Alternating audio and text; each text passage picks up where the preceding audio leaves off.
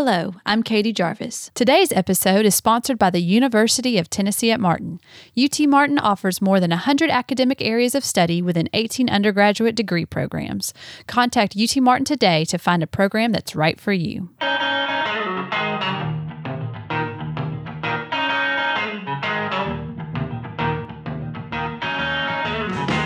Welcome to Real Foot Forward, a West Tennessee podcast, recorded here every single week here in beautiful West Tennessee. Our podcast, just like our museum and heritage park, is dedicated to celebrating our unique Southern culture, spirit, and accomplishments. I'm Scott Williams, and my special guest today is Melanie Hollis, and we're going to talk all about theater at both the University of Tennessee at Martin and at the Masquerade Theater.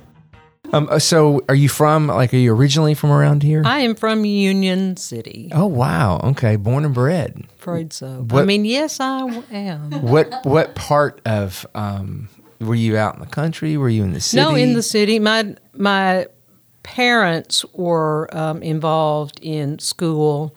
My mother was a librarian. She ended up at UTM.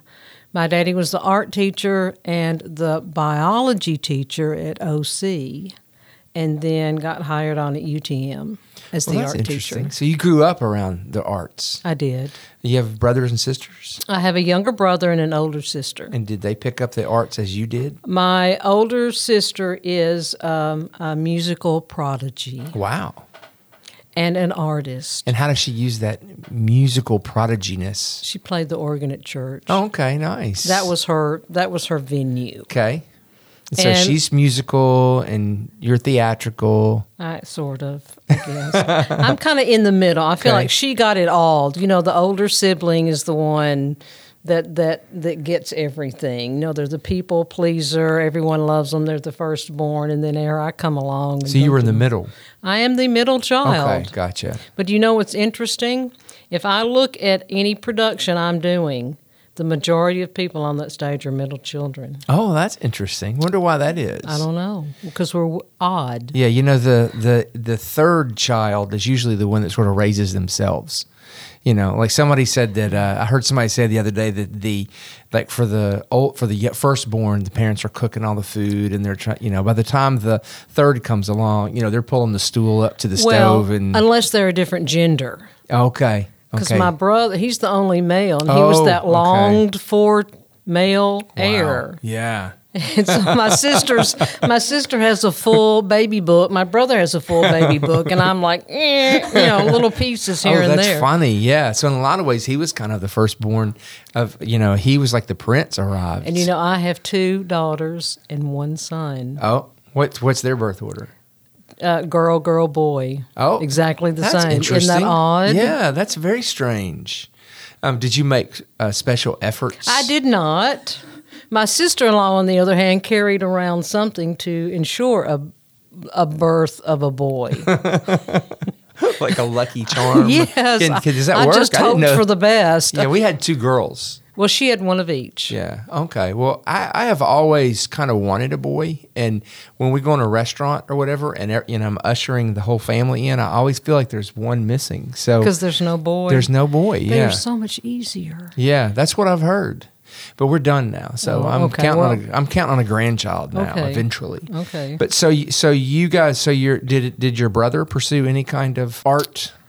He has talent, but I mean, him. And sure. He can mimic any character, any voice I'm so jealous of that I cannot do. Well, and he portrays, what's the character, Katie, that her brother, doesn't he? He's the conductor for the Polar Express. The conductor for Polar Express. Now, I don't know if he does Tom Hanks voices or whatever he does, but he can hear a voice and repeat it. I think he embodies his own version of the character. Yeah, but he does a great job, and I didn't realize he was your brother. So. And he has lots of artistic talent. He just doesn't really use it. Yeah. Like we do. Has he been in any of the plays at the Masquerade? I think he was in Best Christmas Pageant Ever once, as the minister or something. Yeah. Well, they need to recruit him, and Katie's on the board, so maybe he was on the board. Okay. He's not. He's just anymore. busy. He's got a lot going on. He quit. Yeah, I understand. So He's busy. So you grew up here. You went to school here, and then where did you go to college? I kind of flitted around. I went to Union for a year and a half. Okay. Got up one day in French class and said, "I'm going home." I never came back. I'd never stepped foot on a stage until I was 20 years old. My mother took me to an audition at UTM, and I didn't want to go there because they were there. You try to Right. get away from your parents, but Yep. I ended up there, and then I went to the University of Kansas Oh, for my master's in theater. that was kind of a jump. What? Yes. What led you there? A boy Oh. to get to leave. I was Sure. leaving someone. Yeah. Oh, okay. Well, that was motivation at least. So I went. I'd never been there. Went sight unseen. Didn't know anybody. Wow. Boom. That's interesting. It was one of the best decisions I ever made. Yeah. Now, what did you discover once you arrived? I like Kansas. Kansas is a wonderful part of town, of the country. And I have met a lot of people who are doing lots of interesting things. I mean, I know somebody on TV. The world of theater and the arts is kind of small in that regard, but I made a lot of connections with people. I hooked up with some people in Texas, so I went down to Abilene and did summer stock for a few years. I ended up in Memphis for a while doing different kinds of theater things, just kind of piddled around until I ended up back here. And so you were more performing, teaching. What was Performing. performing is what Oh, you really yes. loved. At that point in time. And so did you have I mean, people in the arts typically don't have super long-term, plans, but were you envisioning yourself going to Hollywood or New York? No, I really just kind of wanted to be regional theater because I've had too many friends that went to New York and did not make it, and it's a hard thing Sure. to try to do. Statistically, it's near about Yes. impossible. Yes, it is. I mean, you have to be that one shining light in the darkness, and I knew I was not. I mean, I had some talent. I was adequate, but And what kind of performances did you do? Everything? yeah. I'm not a theater person, so I go to the theater, but I even did lots of musicals. oh, okay, nice. So I mean, I just did whatever, and Yeah. I sewed.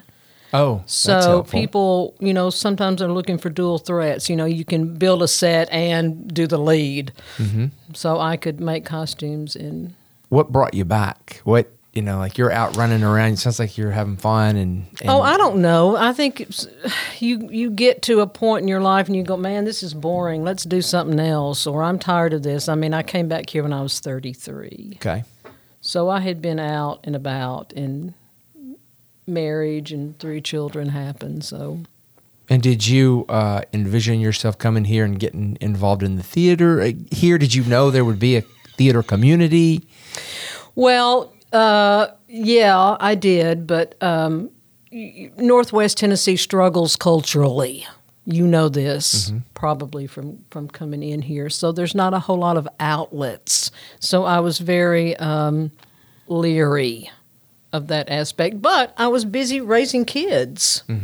Oh, sure. So you really weren't necessarily at that moment when you've got all those kids like thinking about where's your next acting That's gig? exactly right. And by the time I wanted to get back to the theater, as we age, we forget things sometimes. So my grasp on holding lines in my head kind of lessened a little bit. So my desire to be on stage has been replaced by my desire to put the play on. Yeah. And so what was the first getting back involved in after you moved here? What was the next thing you did in the theater community here? I think probably I helped Saki Doss with The Wizard of Oz. Okay.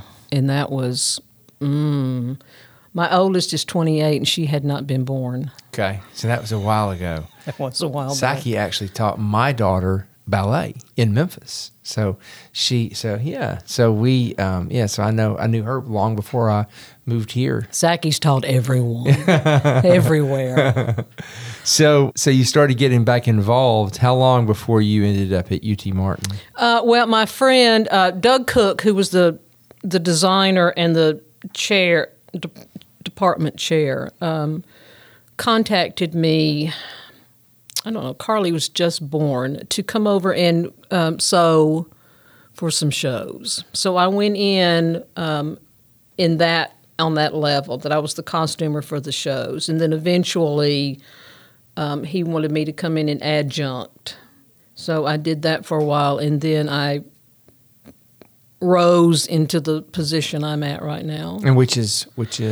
Well, it's kind of a jack of all trades over there. I'm the costumer for all the productions. I teach costume and makeup. I teach acting, and I teach intro to theater as well as theater history.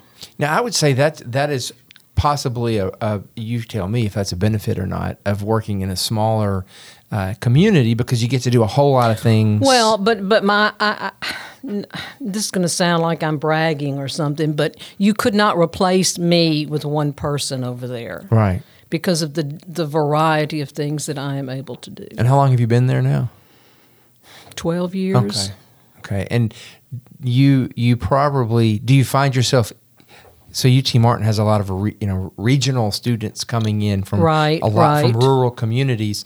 Do you find yourself introducing theater to a lot of these folks? Indeed. I teach two 110 classes, which is a theater appreciation. So I have 50 students in each class. And the majority of students have never seen a play. Wow. That's amazing, isn't it?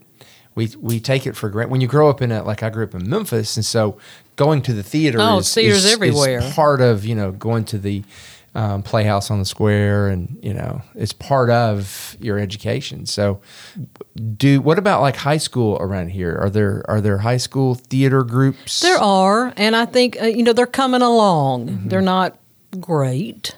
Yeah. But they're coming, and we tried it at Masquerade. We tried to do a fall show. We didn't this year. In the past, have a show in October maybe, where we allow schools to come in and see the show for free. Oh, that's good. Last year we did Charlotte's Web, and I had enough kids audition that I double cast it. Oh, okay. That's great. And then we had 2 Friday performances and let all the elementary, middle school, whoever wanted to come in to see the show for free. Now, we here at Discovery Park have the Historic Theater Academy, where kids can come in. Which is a great idea. Yeah, and I was talking to one girl, and she said she didn't really feel like she was alive until she got here and started getting to do that. Because, if you're living in a rural community and you're not great at sports, then oftentimes I think there isn't a place for you to be able to find an outlet to find your confidence. Yeah, we see that all the time. So I wonder what could be done. I know, are you familiar with ArtsCan? I know the folks in Martin are working on weekly ArtsCan is what it's called. I do know about it. Yeah, I know that they're working towards that. It'd be great if we had more arts here in this community. But one thing my wife and I have both, coming from outside and coming here, we've both noticed that everywhere we go, everybody we talk to, people usually have a side gig of some kind that is creative. People are doing one thing, but they're also have a play they're working on, or they're working on a book, or they're a singer, or So we do see a lot of that here.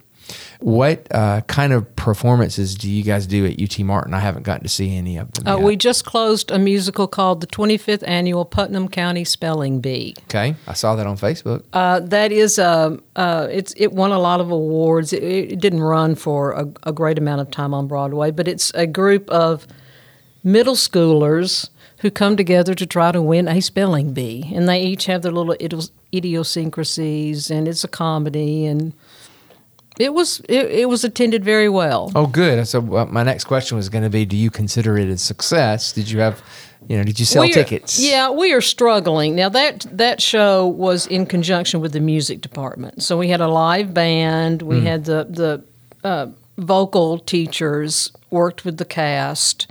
So it was a collaborative effort. So maybe that brought in more students to see the show. Oh, that's good. That's good. How many do you have every year? I'm assuming that you have theater. You have a whole, like a new theater, I think. This opened our new big Harriet Fulton Theater, which seats 340. Oh, that's nice. And then we also have a smaller venue, our Black Box, which seats about 80. Okay, and I've been there before. And then there's one student I'm sure you would know. I don't know his name, but he played the donkey in Hunter Shrek. Burton. Yeah, I saw him when I was at UT Martin up for a meeting, and he walked down the hall, and for a split second, I thought it was like a celebrity. I was like, It's that's Hunter. someone famous. It's Hunter. So anyway, yeah, he's really talented. He is really talented. I used him in a Junie B. Jones, the very first Junie B. Jones musical we did. He was Mr. Scary. So he was forever known as Mr. Scary. And then he became Donkey. Now he's Donkey. Yeah, no, he owned that role, as they say. He is a great kid, and he's going to go, you're going to see him. Yeah. Do you have students that like you have and you think this Very person's got rarely. it? Yeah. But he's a gem. He's one that I think will be highly successful as a performer. And so if I'm in your class and you're seeing something, you're seeing that sparkle in me, where are you going to send me? Are you going to suggest that I go to New York, or what's your advice for me?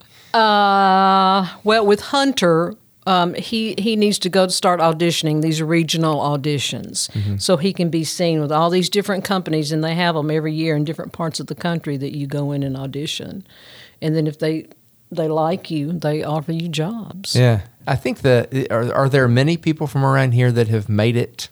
No. I know in Paris. Sherry Jones is from Paris, Tennessee. Yes, she is. Which is nice. So it'd be nice if we can cook up a superstar. It would be great, and I could say, I knew him. That's right. We could all benefit.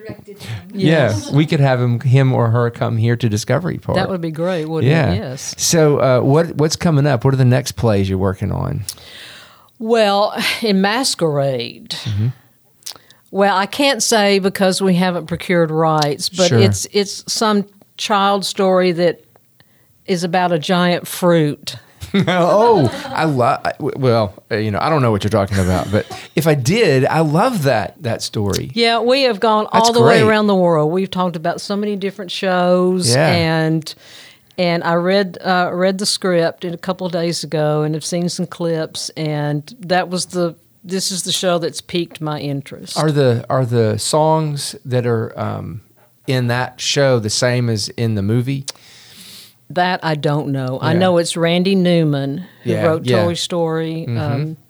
Yep. That kind of.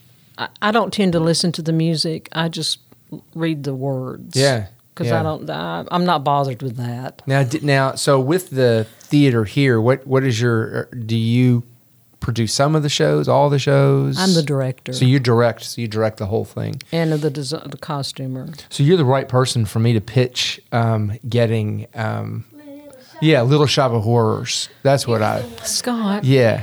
All right, I want I'll Little tell Shop. you my experience with Little Shop. We Yeah. did it a few years ago at UTM, and it's a big show, and we had to rent the flowers. Okay. It was $2,000 for that. So I'd have to underwrite the plant. Yes, you And would. only then would you consider. And you had to have a hefty man Yeah. inside maneuvering that plant around. Yeah, So we could there's- get Luke to do that. Would you do that, Luke? Would you be the plant? We had an ex-Marine.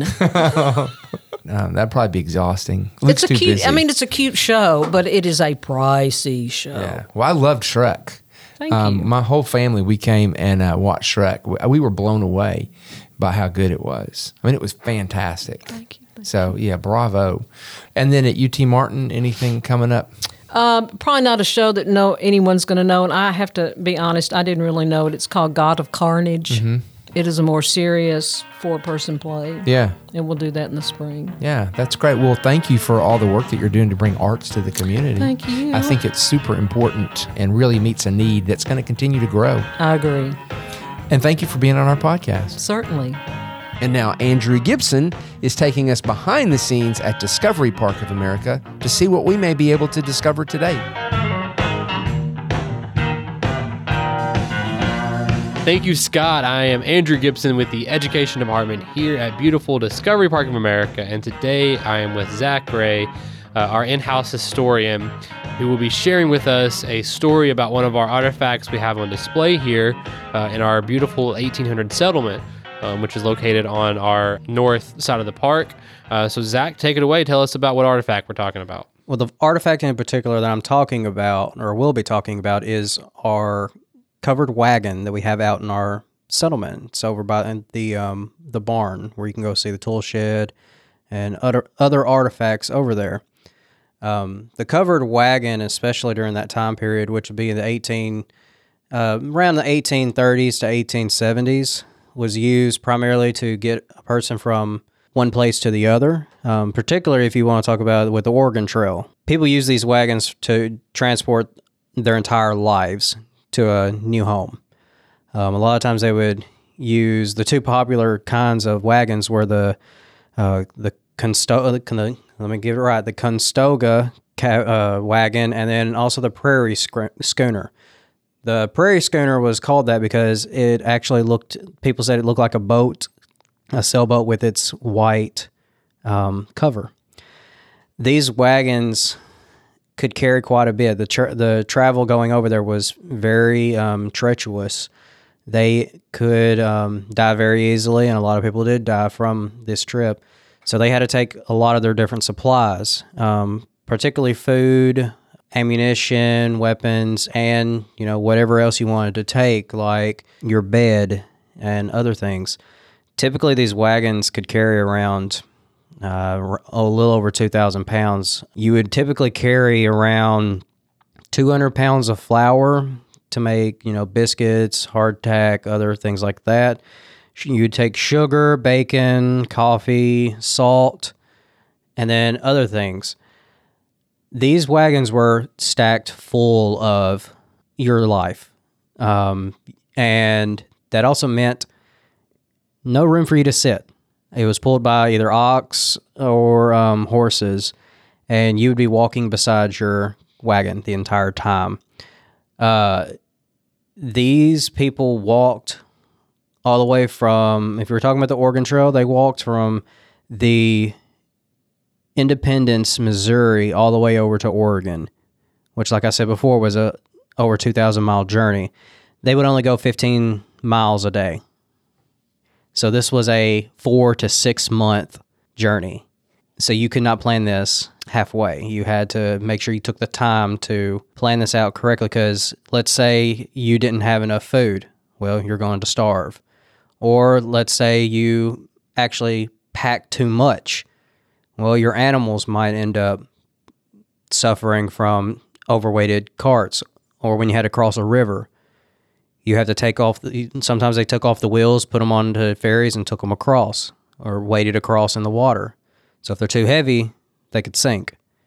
There goes all your livelihood. And typically with these wagons, they would be in what they would call wagon trains. A typical wagon train was around 30 wagons or less, but there are some of upwards of 200 wagons in a singular wagon train. So it's really, they took so many wagons because it was a greater number could keep you safe.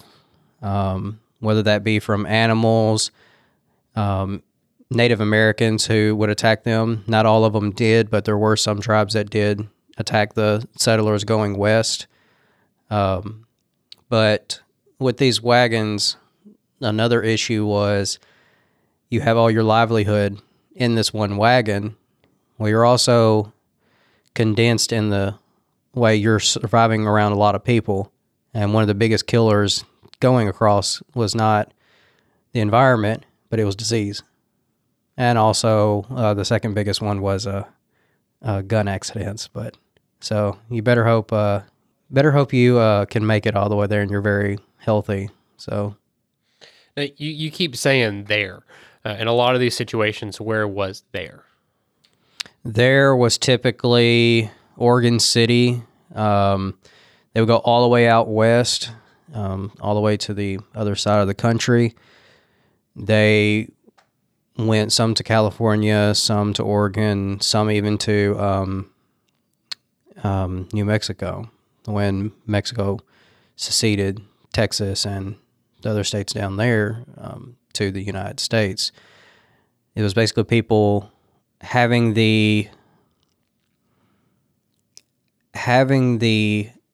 opportunity to make a better life for their family.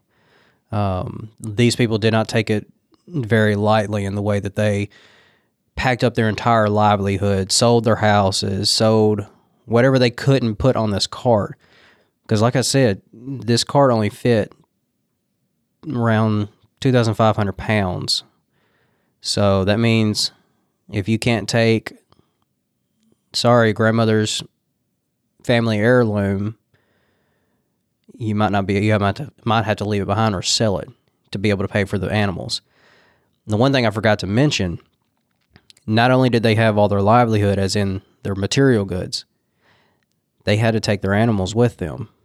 So we're looking at, there were some estimates of 200 or more cattle and over like in the thousands of sheep and other animals going along with them while they're making this trek.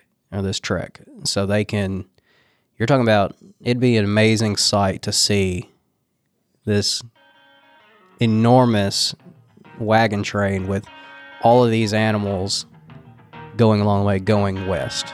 And like I said, going towards, like, the Oregon Trail ended, I believe, in Oregon City at the time. And then they would go off from there. Zach, thank you so much for coming on today. Thank you all for listening to today's episode of Real Foot Forward, a West Tennessee podcast. We hope to see you here at beautiful Discovery Park of America real soon. Thank you for listening to Real Foot Forward. If you enjoyed this podcast, please be sure to subscribe, rate, and leave a review on iTunes or wherever you may be listening. Plan your own adventure to see beyond at Discovery Park of America by visiting discoveryparkofamerica.com. Be sure to also follow us on Facebook, Instagram, and Twitter for the latest updates.